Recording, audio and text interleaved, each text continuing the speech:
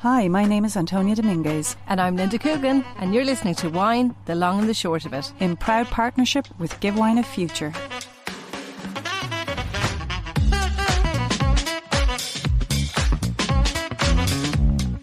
How well do you know your wines? From the simple to the complex, from acidity to Zinfandel. Welcome to Wine, the long and the short of it. My name is Antonia Dominguez, the long. And my name is Linda Coogan, the short. Between us, we have over 30 years collective experience in wine buying, wine retail, and wine education. Every week, we discuss a topic, product, or trend from the world of wine. So, Linda, this episode is all about the wine dynasties of the wine industry, families with a long tradition in winemaking and wine production. And you were doing some sneaky interviewing while I was away recently. I did indeed, and I happily had the pleasure of interviewing Jean Trimbach from Alsace, and it was an unbelievable interview, and he was so open and really gave me an awful lot of his time, and I was very, very delighted to have that privilege to chat to him.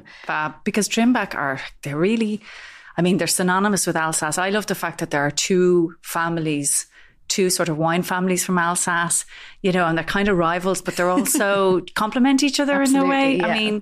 Yeah. So we have Trimbach and we have Hugel. And I don't know, did John talk about Hugel or rivalry or anything like that? No, we didn't talk about that. It was all about, their wines, their tradition and how they're dealing with, I suppose, Alsace wouldn't be the most popular region. Yeah. And again, we talked about all of that. Okay, so we're going to listen to that interview now in a second. Do you want to do a little intro as to the Trimbach family, their winery?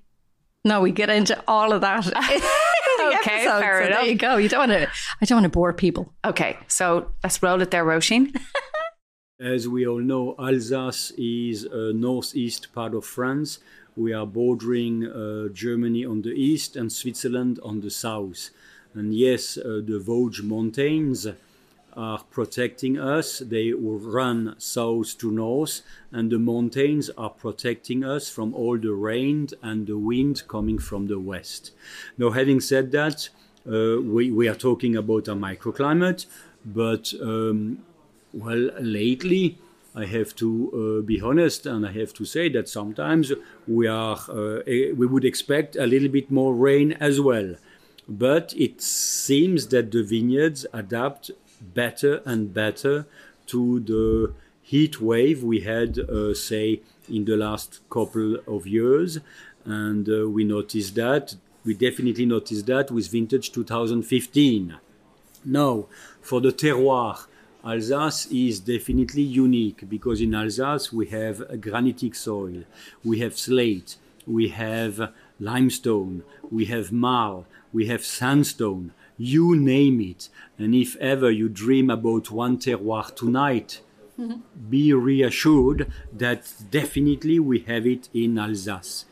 And at the same time, it makes Alsace super interesting, but it makes Alsace very complex. Not only complex for all the top sommelier of the world, but complex to the customers, the people who are not into the trade, but who are just willing to enjoy a good bottle of wine tonight. Alsace is complex, yes, but this is the magic of our region, the complexity of the soil and the complexity of the climate. My background, I suppose, in wine is to do with off-trade, working in an independent wine shop for over 10 years. And, it was broken down into country and region, and Alsace Trimbach wines were always focal point in the area. And again, they always had the single varietal, which was helpful to consumers to see this is a Riesling, this is a Pinot Gris, this is a Gewürztraminer. So that's fantastic for consumers to understand your French wines from Alsace a little bit better. Also in the fine wine cellar, where some of your amazing, amazing fine wines, Grand Cru wines as well. But I suppose with the changes in wine and consumer habits and, what people are drinking nowadays, how has Trimbach managed to, for such a traditional house and, is it 13 generations of family in Alsace. How have you maintained the family name in all of the on and off trade places of the world? Never mind Ireland, but just how have you maintained? Is there a secret to your special recipe here, or? Well, I guess quality. Yeah. Quality, and quality prevails always. And our father, my brother Pierre now, the next generation, your son represented Julian. by Julien. Yeah. That's the only way out to make sure that there will be a beautiful future for our family and for the Trimbach name. We are not running after volume, not at all. I think that we produce what we produce, and we are very happy at the volume we are producing. We don't want to do more, but it has to be of top quality, and this is the reason why we purchased quite a few vineyards lately, top quality vineyards, including Grand Cru vineyards, but not just Grand Cru vineyards, vineyards which are old or vineyards which are growing on top soils. All Alsace cannot be Grand Cru. Grand Cru is only 4 to 5% of Alsace total surface. But beside those 4 or 5%, we have 95 or 96% of good quality vineyards, which are producing great wine as well. So we purchased quite a bit of vineyards, and as I said before, we are running now 63 hectares of top quality vineyards. Therefore, top quality grapes. Quality happens in the vineyards. You will never make quality in the cellar if you don't have it in the vineyards. So this is number one. And number two is, as I said before, education. We need to travel. And my uncle Hubert was traveling, when the winery was run by our father Bernard and our uncle Hubert. So Hubert was like in the dining room, and my father was like the chef in the restaurant. Nowadays, my brother Pierre is the chef, and I'm in the dining room with the next generation. But well, we have to go out and meet sommeliers, meet journalists, meet collectors, meet people who love wine, and there are many people who love wine, but sometimes they don't know what they like, or they don't know what they love, or they just don't know Alsace, or therefore Trimbach. So this is our job. We need to meet these people, and these people will be the ambassadors, and we call them the Trimbassadors. They will be the Trimbassadors for Trimbach all over the world. So Riesling would be the highest volume of wines that you would produce. And what would be your favourite pairing for a Trimbach Riesling and food? Just right now on the spot, if you were to be given something after our big lunch. Fish. Okay. I mean, wonderful hake we had with a beautiful Homardin sauce. It was impeccable. Yeah. Yes, Riesling is what we produce most. Riesling in Alsace is 22%.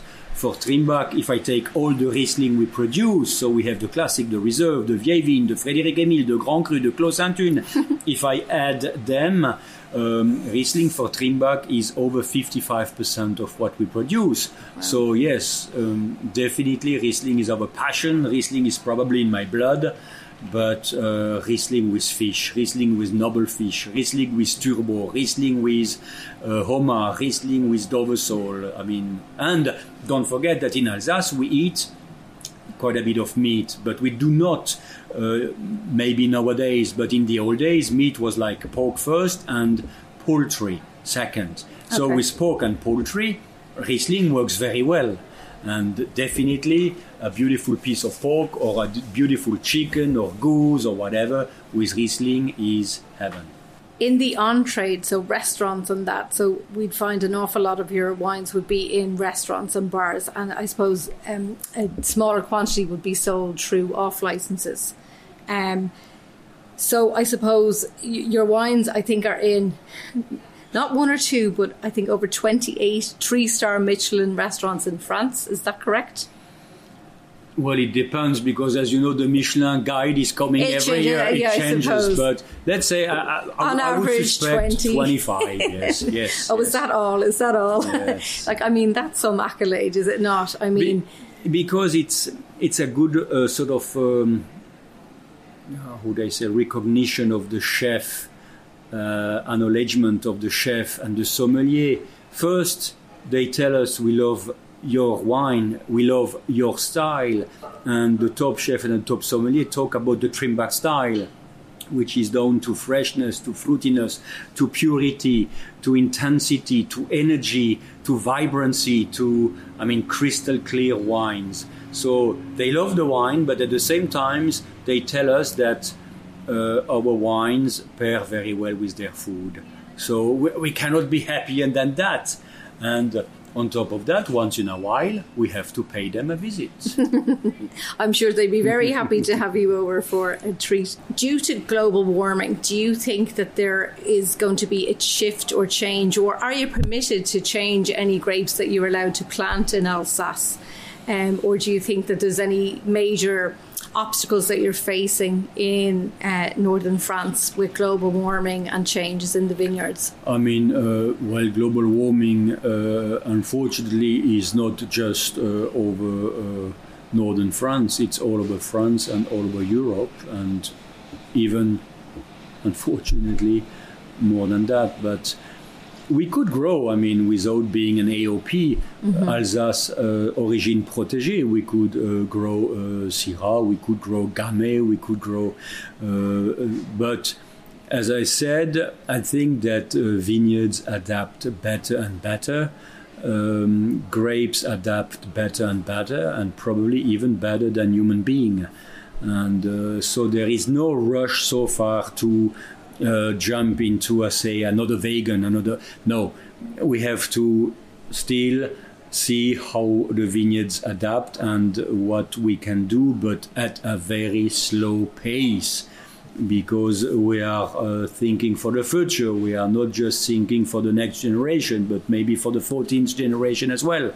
So we need to see what can be done, what we are doing already now.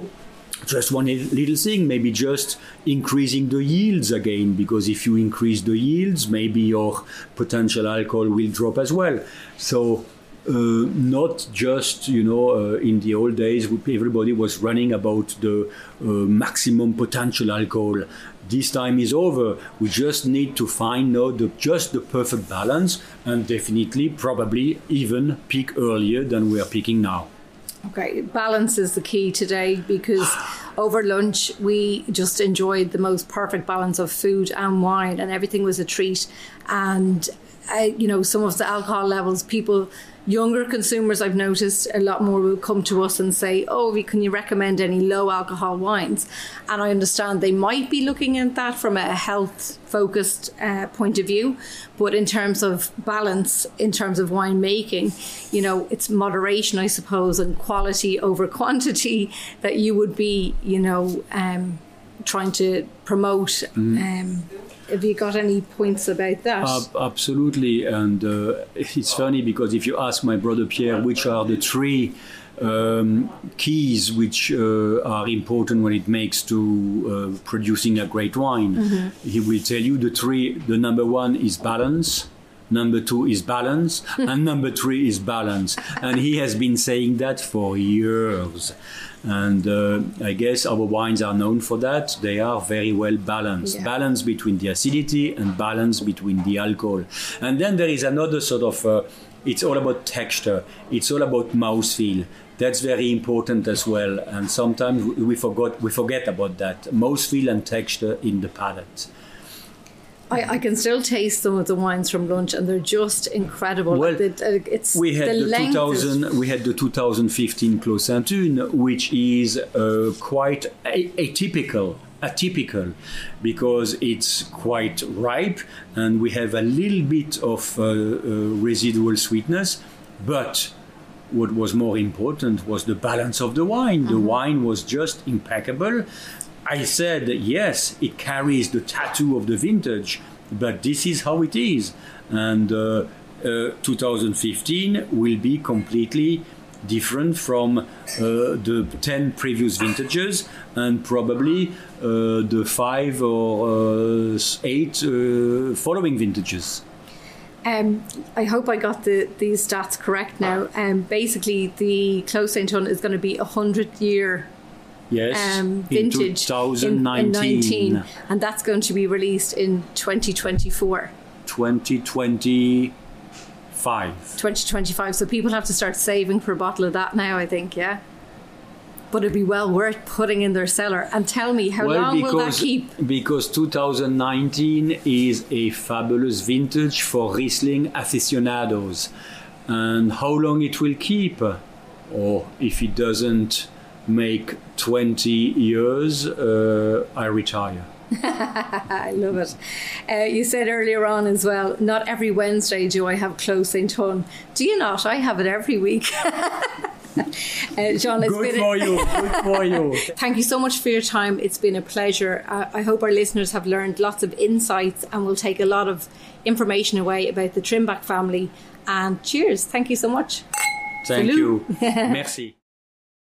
So that was, I hope everybody got some insights into Alsace and the Trimbach family and the tradition and the innovation that they are bringing to the world of wine now. Brilliant. Yeah, no, that was really interesting. And just to touch on other famous wine families, Linda, who can we talk about? I mean, I have a few and you have a few. So look, I'll just go in there with the obvious. Torres, and I think everybody knows them. They're on every... T-O-R-R-E-S, and in case anyone didn't understand. What do you mean? Antonia's Torres. Spanish. You have to roll the R's. Go on, give it a go there, Linda. Go on. I can't. It's like my tongue doesn't do that. Okay. Okay, we let you off the hook. Thanks. So, I mean, they go back to 1870. And I mean, they're serious leaders in the wine industry in terms of sustainability, but we'll get to that in a minute. I mean, they've all sorts of, major credits to their name in terms of, the amount of wineries they have. They cover lots of regions in Spain. So we're talking Penedès, Catalonia. They're going up now and up to the Pyrenees because of climate change issues. They have wineries in Chile, Torres, Chile, and they have wineries in California as well. And it's still family owned to this day. They were the first winery to install and use stainless steel in Spain, which sounds like a boring fact, but it's actually quite important in terms of modern winemaking. And now, now they're doing all sorts of innovative things in terms of tackling climate change. They're really spearheading that movement. And they are responsible for, what the hell is the name of it?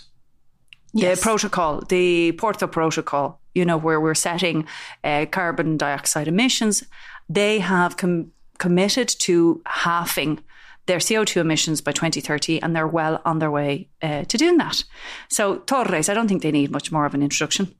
They do. That's the one with the bull on the bottle. Everybody knows their brands. Yeah, but they may not. Sangre de Toro, the Viña Esmeralda, Celeste. And now these are wines coming from now Rioja, Ribera del Duero, so Ibéricos. What else am I missing? That's the one with the red, Torres Ibérico. Yes, that's a lovely Rioja. Yeah.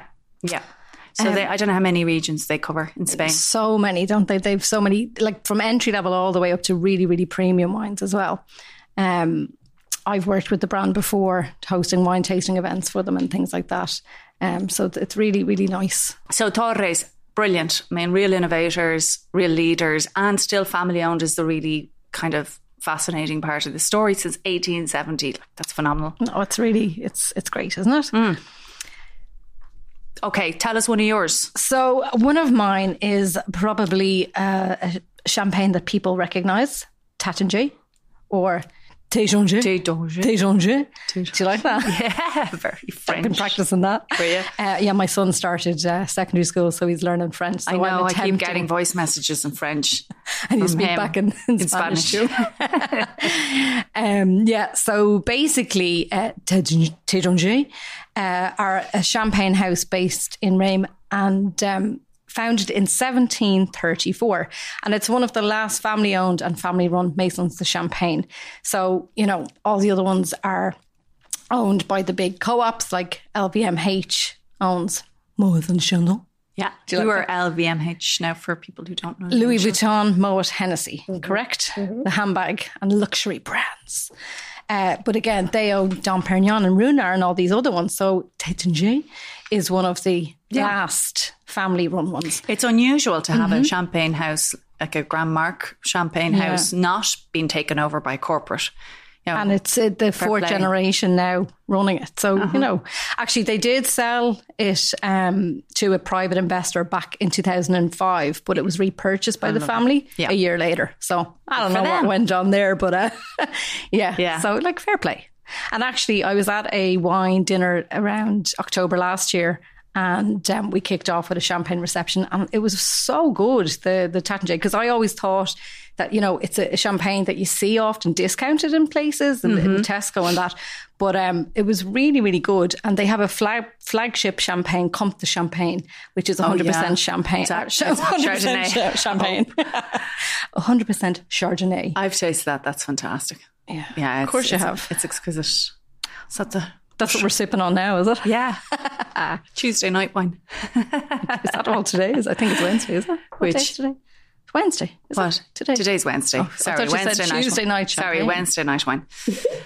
Go on, your turn. Symington in Portugal. I don't know if this is on many people's radars, but they are like a leading producer of premium port, but not alone that, like a heap of still wines from the Douro Valley, and now they're down in Alentejo as well. A British Portuguese sort of heritage, and working in Portugal since the 19th century. So yeah, now run by fourth, fifth generation, and kind of owned by 10 family members. Kind of makes me think of González Bias as well down in Jerez. Sorry, I got the Jerez in. I mean, Jerez, González Bias goes back to something like 1834, and like it's still family owned. Okay, it's owned by like about 100 family members. They're the cousins and the cousins' cousins and the cousins' kids. And you, somehow related. I'm sure we all have a fraction there, some share ownership. So yeah, Symington, they own, you know, brands like Graham's, Dow's, Wars. So port. A lot of port, but also loads of still wines. You'll see Altano and all, you know, they've bought new vineyards in the Alentejo region, as I mentioned. Quinta de Fontesau, I think it's called. Yeah, I'm not quite sure if I'm pronouncing that right. They own like 2,300 hectares of vineyard land all over Portugal, and also doing their bit for sustainability, B Corp certified. And we talked about B Corp before, and in our certainly in our launch episode when we interviewed Connoisseur, who are also B Corp. It's basically the highest level you can achieve in terms of sustainability certification, rigorous standards in terms of social and environmental performance, as well as transparency. So fair play to Symington. One to look out for. You know, there's plenty of their wines and ports on the shelves. Just to look at the back of a bottle, you see who it's made by quite often, on Portuguese wines in particular, don't you? As in? On the back label of a bottle of wine, if you picked up a Portuguese wine, it'll say Symington family. Yeah, it will. Yeah. So there you go. Excellent. So who else have you got? I have Joseph Struhen, Burgundy producer.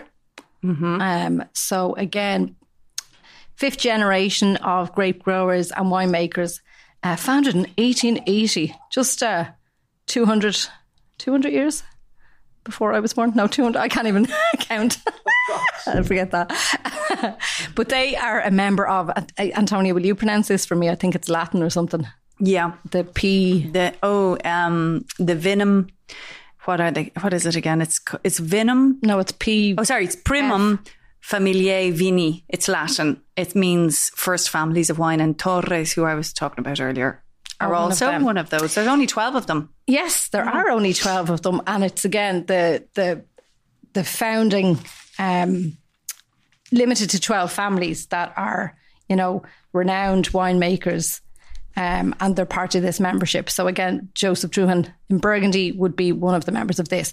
And what's so special about that? It means that they're still family owned, and, you know, it just so traditional, and they really want to keep that going through generations and things like that. So what do you think to the consumer it means to be family owned versus like a corporate? Interesting. Well, you see, the thing about that is, I think people it depends on who's purchasing it and what it means to them, because a lot of wine consumers would be buying possibly following on from what their parents might have had in the house, and they buy the classics. And that's important to them, that they see, all right, I recognise this, it's reliable, it's been around for a long time. Like another one for me would be Guigal. Like that's a wine that would be from entry level Côte d'Aron all the way up to their Lalas, which are mega money. But like I would see them as being a brand of family tradition, and that you trust it, I suppose. And do you know authenticity, what I mean? maybe. Exactly. And just kind of stuck with its roots, and that they want to pass down, and the kids are interested in following on that journey. Do you know? And interestingly enough, most consumers would know, looking at the shelves, which is still family owned, would you say, versus corporate? Or do you think, for example, who looking at Torres on a supermarket shelf would know that that it's still family owned? But that's why I think we wanted to do this episode, to show people that there are generations of families that continue tradition and want to keep going. I mean, imagine, I was reading about Alberto Zanato. From Valpolicella, and he was saying that like he walked at 2 years of age, he walked the vineyards with his father. I mean, that's, you're brought up walking in vineyards. That's part of you, like, do you know what I mean? Like, so how could you not want, well, go off and do whatever you want, of course, but you know, where people want to, like, it's not an easy life, it's not an easy job. So fair play, and you must have a passion for doing something like that, because it's so risky. Like, it's they're farmers. Like, you've just triggered something. I was just thinking about Chateau Montelena, and we interviewed Bo Barrett because I was thinking about what you just said. Because certainly the movie. Well, no, Bo Barrett himself, son of Jim Barrett, who started Chateau Montelena out in Napa. You remember Bo kind of said he wasn't really into the whole family wine business at the time. When he was growing up, he was into, his girls and his partying, and he reluctantly stayed involved, and the movie depicts him as that as well. But it's amazing how it just gets in under your skin after a while, and there was a turning point. But that expectation is also, you wouldn't want to be a wrestler or something and have to be forced to, but again, to make wine. Another guy, Chester Osborne, like his daughters are involved in the wine business now as well. They're taken on from him. And like, it's just, it has to be something that's ignited in you, that you're passionate about wanting to continue that. I mean, I know and guess what I'm going to talk about. So I have reignited my love for cooking again. This is not the moment for the Thermomix. And the Thermomix is it. But Jamie, my son, is growing herbs and things like that. Now, I have green fingers. I have like black fingers. I would absolutely kill any plant that comes near me. Even flowers would die after 2 days. But he's got green fingers, and I'm totally encouraging that. So it has to be, deep rooted. It's herbs is grown out the back garden. I should hope so. Oh, so he's grown grapes, actually. Yeah. That's what he's doing, of course. Following in your footsteps. Right. Okay. So Drouhin. Oh yeah, am I not finished? Okay, so they they are part of the Premium Family Vinay. Okay, yeah. Let's pretend that that's what that is. So they own 93 hectares of vineyards in Burgundy. They're also a negociant. So again, explaining what that is. In Burgundy means that they...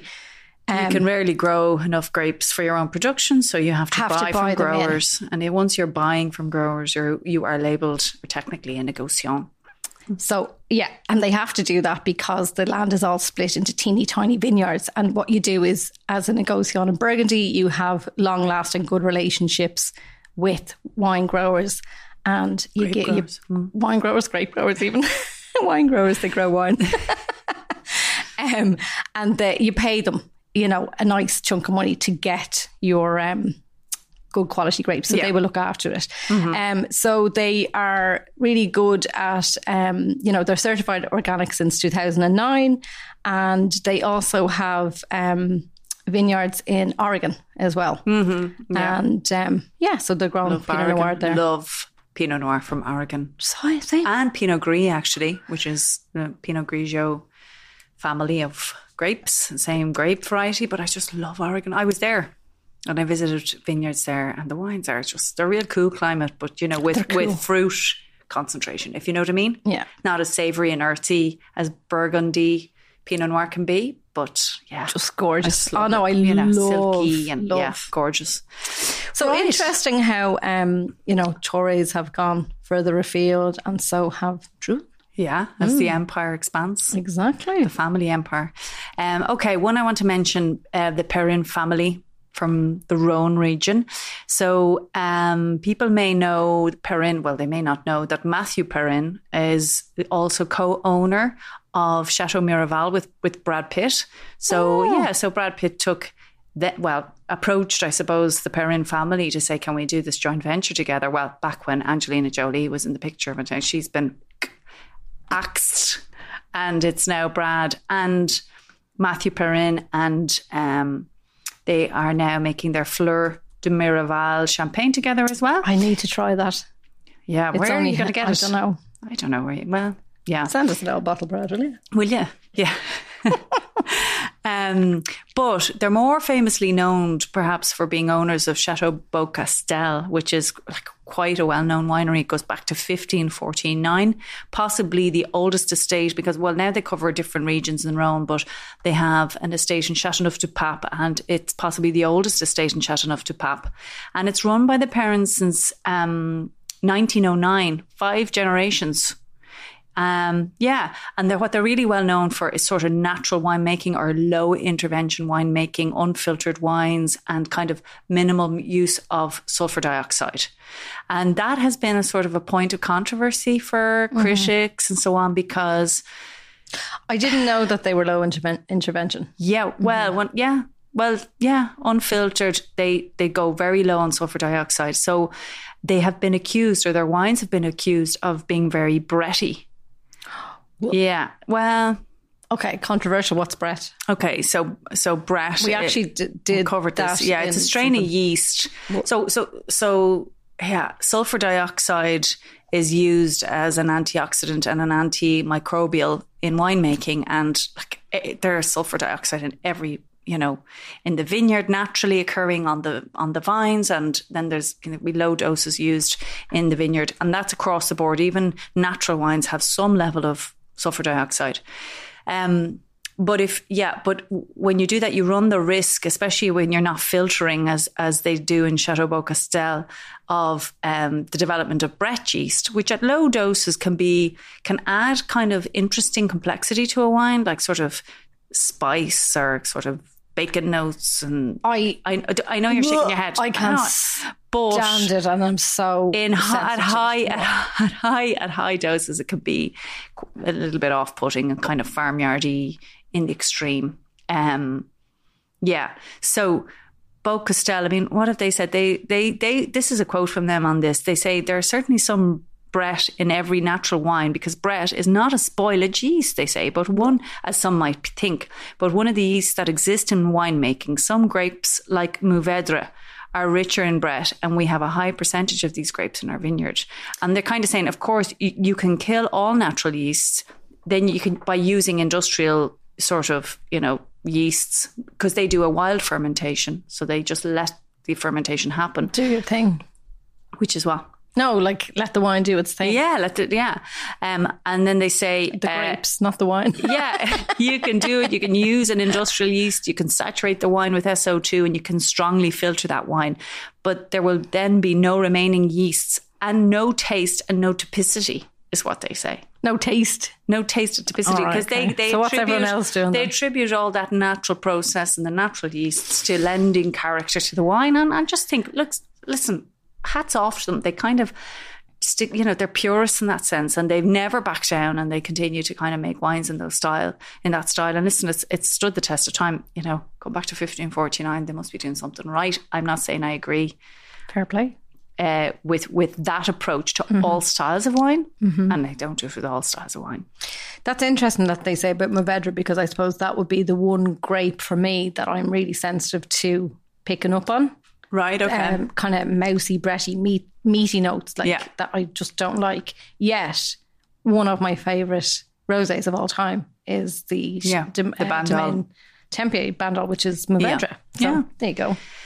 So listen, we're running out of time. Hold on, I have something that's go on. really exciting. Tell me. Okay, so this, I'm wondering if this is going to be a family that's going to continue to run and see the test of time. Okay, so this vineyard was gifted to this person by her husband for her 34th birthday, and it's vineyards in Napa Valley, but they keep it for their own personal use. So I wonder if the family are going to continue growing it for their personal use or become mainstream. Do you know who I'm talking about? I don't think you do. Oh, well, not like the Coppolas or anything, no, because they became David commercial. and Victoria Beckham. Yeah. When did they buy? He bought it for her 34th birthday in 2008. Vineyards in Napa Valley, and they kept it for themselves for their own purpose. Okay. Oh, do you know who else does that? No. I think you were talking about this guy, Gino Di Campo. He makes his own wine in his house in Sardinia, and it's total. He's rubbish. Remember? And he goes. No, because when the three of them went, the funniest program so ever. funny. Gordon Ramsay and your man, the French guy, and he invites them to his house to taste the wine, and they can't even stomach it. They're spitting it out. No, did you see it? It's absolutely brilliant. I haven't seen it, but we should actually watch that live. And get our listeners to join in and do a Zoom, and that'd be hilarious, wouldn't it? No. Right, okay. Look, we didn't touch on all of them. There's more. They're like... I've one more. Okay. Sorry. Can I just name the ones I was... I'm not going to go into detail, but Vega Sicilia, still family owned. Domaine de Baron Rothschild is still family owned, or Rothschild. Yes. Schloss Vollrads in Germany, and Cordenu, which is a famous cava producer. That. Oh, yeah, they go back to 1551. So, yeah. So there are still a lot of authentic, family-owned and, quite big, because we haven't even talked about the boutique wineries and medium-sized wineries that are family-owned, and there are thousands of those. I mean, I've said it before, the wine industry is one of the most fragmented wine industry. Thankfully, it's not all about a bunch of corporates. Not knocking corporates, because if it wasn't for big brands, a lot of wines wouldn't be accessible to the masses. Especially in Ireland. We're lucky that we have so many wines available to us. So Antinori, they would just be amazing. I love their wines from Tuscany in general, but they're going back to 1385. Oh wow. 26 generations. Amazing. That mental. And a final one that's in the Can you family name group. some of their wines for people who are not familiar with Pepioli. Chianti, yeah. And what's the other one that I love? We'll pop it in the notes. Yeah, I don't know. Remember You're looking offhand. at me and I should be reading your mind. I don't know, actually. Like a deer in headlights here. Yeah. The other one I wanted to mention was Paul Roger, one of my favourite champagnes. Oh, still family owned. Didn't know that. I know. And Brilliant. adored that champagne. Just Great. by the way. Now, food and wine pairing of the week. What did you have? This week I had a Côte de Rhône. Guigal. You're just saying that. No, I'm not just saying that. I did. And I had it with a beef cheek bourguignon. Okay. And it was just easy, simple, made in the Thermomix, of course. And it was gorgeous. It was lovely. But I haven't had that wine for a long time. It would have been one that it's gone up in price now. It's about €18 a bottle. But it was when I worked in retail 14 when I started. Right. So it's crept up in price. But I think benchmark for these classic houses and these family-owned wineries are all going to be 18 to 23. Yeah. That's what Trimbach and Hugel and all those wines would be as well. And Torres as well for the... Yeah. Not the entry level ones, but it was delicious. It just, really soft tannins, really easy to drink. And again, paired with the slow cooked beef cheeks. It was amazing. Lovely. Gorgeous.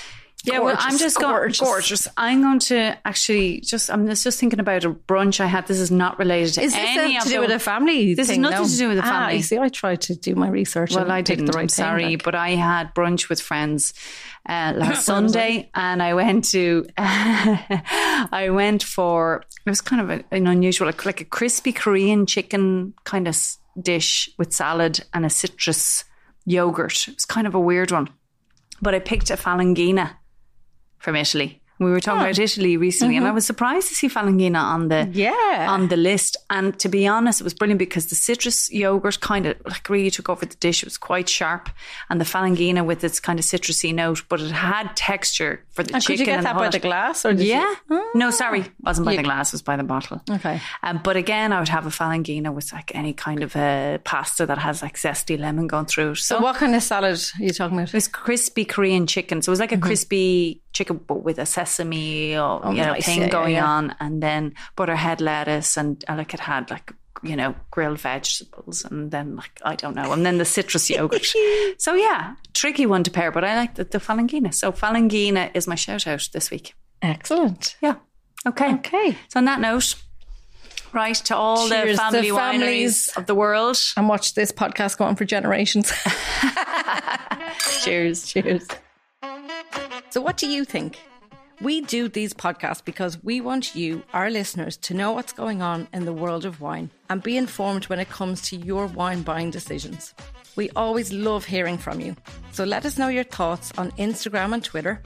Sign up for our newsletter, and if you haven't subscribed to Wine, the Long and the Short of It yet, make sure you do that, wherever you get your podcasts. Or reach out to us by email at ourwinepodcast@gmail.com. Until next time, I'm Antonia Dominguez. And I'm Linda Coogan. Cheers.